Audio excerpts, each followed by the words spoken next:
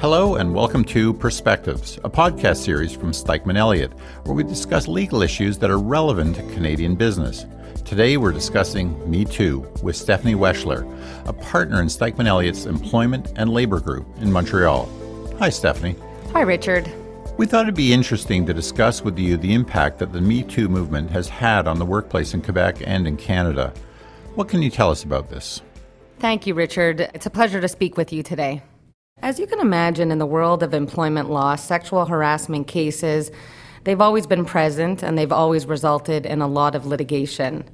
So it's obvious now what the Me Too movement has done is that it's raised awareness among the population of this issue, but it's also given potentially the courage to certain complainants who maybe didn't have the courage before to file complaints in the past, but now to come forward and make their allegations without any fear of reprisal.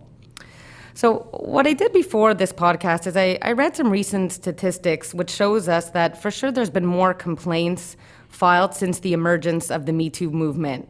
So for example, in the province of Quebec, we have statutory provisions in our Labour Standards Act whereby employees can file complaints if they feel that they've been subject to harassment in the workplace. And this has always included sexual harassment as well. So now what we're seeing in 2017 is that there was a total of about approximately 5,000 complaints, a little bit less maybe, that were filed with the Labour Standards Board alleging workplace harassment. So I also reviewed a recent survey that has been done in Canada on the Me Too movement and sexual harassment, and I found it very interesting. So what this survey tells us is that over half of Canadian women say that they've been subjected to sexual harassment in the workplace. I would say just under 30% of Canadian women say that they've been subjected to non-consensual sexual touching in the workplace. And finally, over 60% of women say that the Me Too movement has really heightened their awareness of how they think of workplace relations and sexual harassment. So I found these surveys very interesting, and the correlation between the complaints being filed and how women are viewing harassment in the workplace is definitely correlated. Interesting. So, Stephanie, how do you relate these statistics to their impact on employers in Canada in the field of employment law? So, first of all, it is now very clear to us that employers are much more aware and sensitive of the issue, which really translates them in communicating with us. They're calling us to request to update their policies, to provide training. And this is not only so that employees are more aware of their rights, but also to provide training to managerial employees so that they're better equipped to deal with these situations. Now, what employers have learned is that it's, of course, so much better for them to address these issues early on rather than letting the situation get worse and having to deal with a much more serious issue down the road. Employers are also much more conscious of the fact that they have no choice, they need to act with diligence, so which means better training, better preventative tools for their employees, not only to prevent harassment, but to put a stop to it when it's happening. Finally, as I said previously, what we've seen in Quebec is more and more complaints to the Labour Standards Board, and it's gotten to the point where we don't even have enough government lawyers to address these issues at the board level. There's increased volume of complaints, as I said, which is requiring them to engage more and more lawyers to deal with these issues. Interesting. Now, from a purely legislative point of view, have there been any developments in the legislative landscape as a result of the Me Too movement? So as I mentioned before, the province of Quebec, we've always had in our Labour Standards Act the specific provisions dealing with psychological harassment, and this has been in our law since June 2004. Now, in this regard, we were the first province actually in Canada to specifically include provisions of this nature in our provincial legislation. So what we're seeing is with the emergence of the Me Too movement, the government in Quebec has now, they've really decided, they said, we need to come forward, we need to make further amendments to our laws. And they're actually codifying and explicitly including sexual harassment in our legislation now. So what does this mean? The legal definition of psychological harassment, which every employer in Quebec is very well aware about, is now going to explicitly include sexual harassment. So it will encompass verbal comments, acts or gestures of a sexual nature, and it's also going to expressly provide now that employers have to adopt and make available to their employees prevention mechanisms and complaint processing mechanisms for them to be able to come forward and file complaints, at least internally, in the event that there's some sexual harassment issues happening in the workplace. The second point that is important that we've seen in the Me Too movement is the fact that complainants are coming forward many years after the issues have arisen. So what the legislators thought about was whether or not the 90-day time frame, which is what it is right now in the Labor Standards Act, to file a complaint, whether that was sufficient. And ultimately what was decided was they were going to change this time frame from 90 days to now 2 years following an incident of harassment. So this is, of course, a significant amendment in that it provides a lot more time for complainants to actually file their complaints. And it also, what it does for employers is that it obliges them to properly document and preserve their evidence relating to any situations of harassment, because it's really unknown for this 2-year period whether or not somebody will come forward and actually file a complaint. Was this the first time sexual harassment was specifically mentioned in the law? So the amendment was June 12th, actually, 2018, so not too long ago, a few weeks ago. Now, the concept of sexual harassment was not explicitly contained in the law until this amendment, and now it is explicitly there with specific mention to sexual harassment, but it's always been implicitly in our law through case law. So that's in the province of Quebec. On the federal level, though, the Canadian Human Rights Act, which applies to federal undertakings like banks, for example, it has always explicitly included the concept of sexual harassment in the law, which provides that sexual harassment is really deemed to be harassment on a prohibited ground of discrimination. It's in their Human Rights Act, so it relates to a prohibited ground of discrimination. So this concept has been contained on the federal level for many years, and now, as I said, in the province of Quebec since June 12, 2018. Stephanie, besides the fact that employers are concerned about employees filing complaints with various administrative tribunals, can you tell us a little bit about what type of exposure employers should be concerned about in sexual harassment cases? It's a very good question. So there's a lot of potential consequences. So the first consequence is not strictly a legal one. It's really a reputational damage on the company that these complaints can give rise to. So particularly in situations where the company does not act quickly and efficiently. Now, we all know very well today with social media, news travels so quickly. It can be very destructive, and especially in cases where the employer is not on top of the situation, not proactively reacting.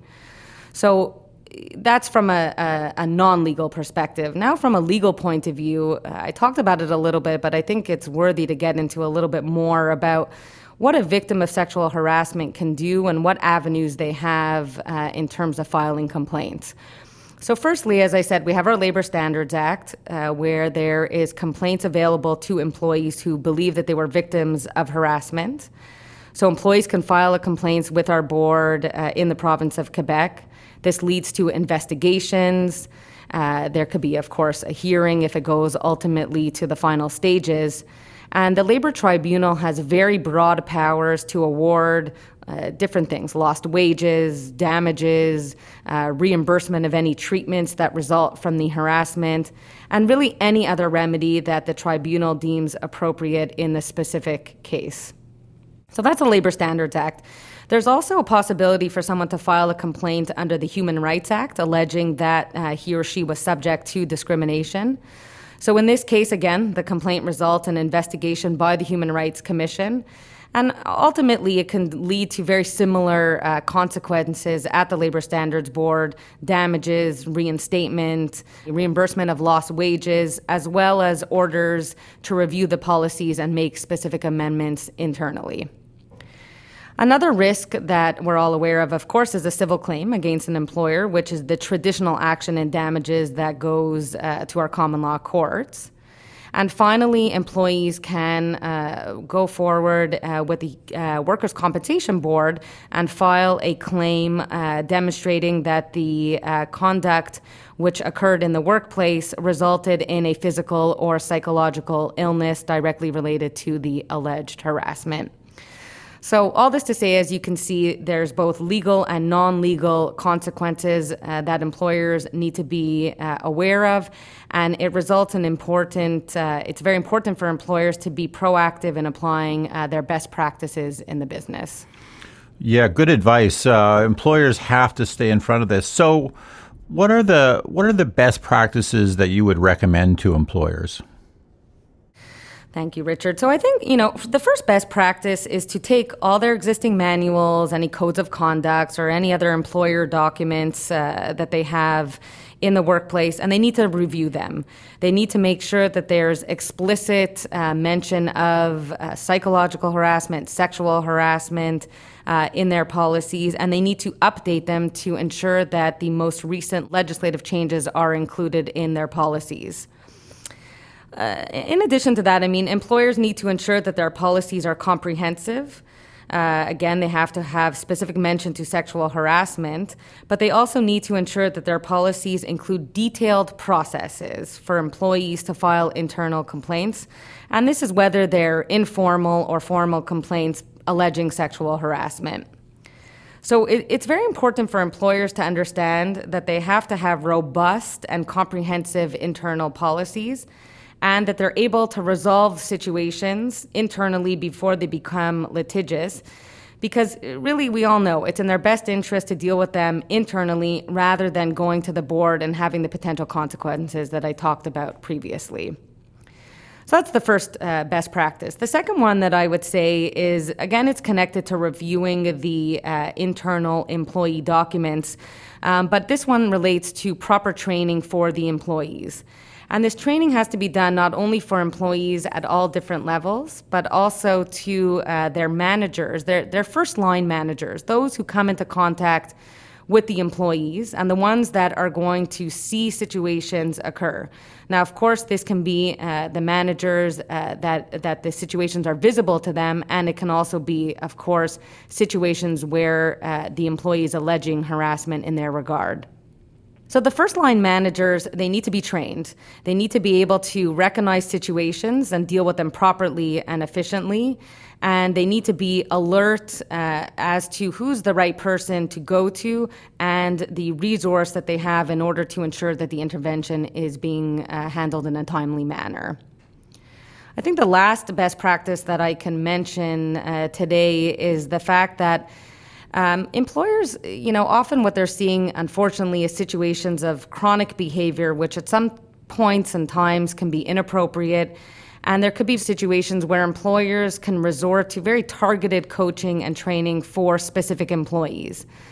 Now, the benefit of targeted training or coaching, as I mentioned, is that not only are they addressing a concern and potentially remedying a situation which is occurring at that time, but they're also showing that they're taking the preventative measures that they need to take in order to minimize their liability in the court system. So it's a preventative tool, and it's also a tool which shows that they're putting a stop to any sort of harassment that's happening in the workplace. I think the last thing that I just wanted to mention, which is not in every case, but in certain cases, depending on the situation, companies are also using external independent investigators to look into these matters. And depending on the gravity and the type of situation and the players that are involved, sometimes it's better off having somebody external come in and do it as an independent investigator rather than having the people, the HR or the managerial employees internally doing it. Interesting. This is such a sensitive topic.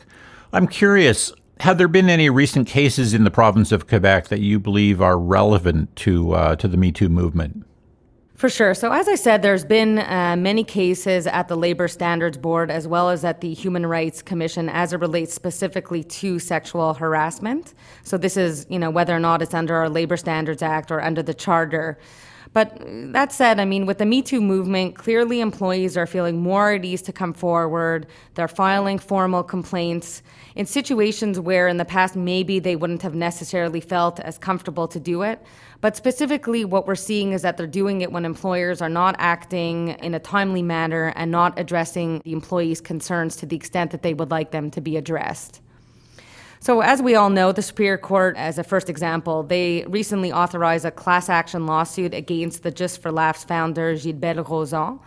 So this was about 20 women who are calling themselves Les Courageuses, saying that they were sexually assaulted and harassed by Rozon.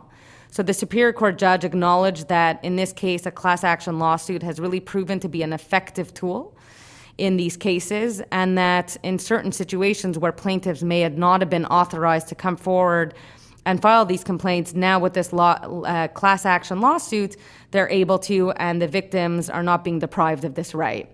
So it'll be interesting to see how this case evolves with time, but that's definitely one of the big examples that I wanted to discuss today.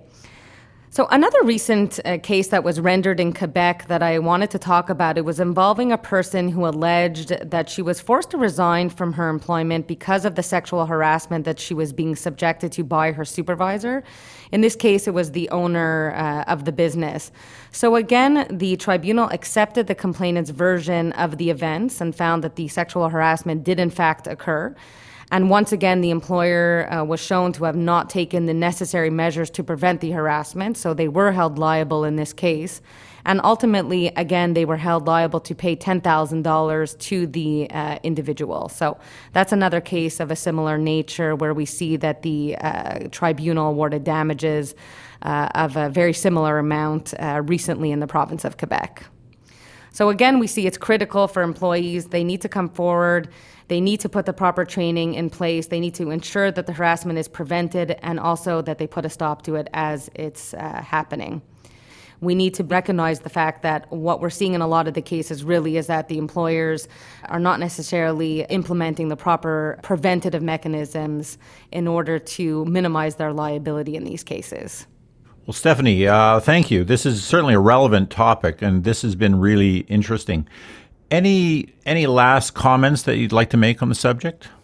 Thank you, Richard. So I can't emphasize enough that really, again, employers, they need to take a proactive approach in dealing with these issues. They can't shy away from them and try and sort of put them under the rug. They really need to be proactive. They need to make sure that they have their preventative mechanisms in place and mechanisms for employees to be able to come forward and deal with them internally, because again, dealing with them internally is much better, of course, for an employer from a liability standpoint than allowing them to go to the courts and all the consequences that we talked about before. So employers need to address them quickly as they arise and efficiently and ensure that they put a stop to them. Thank you, Stephanie. This has been really informative. Thank you, Richard.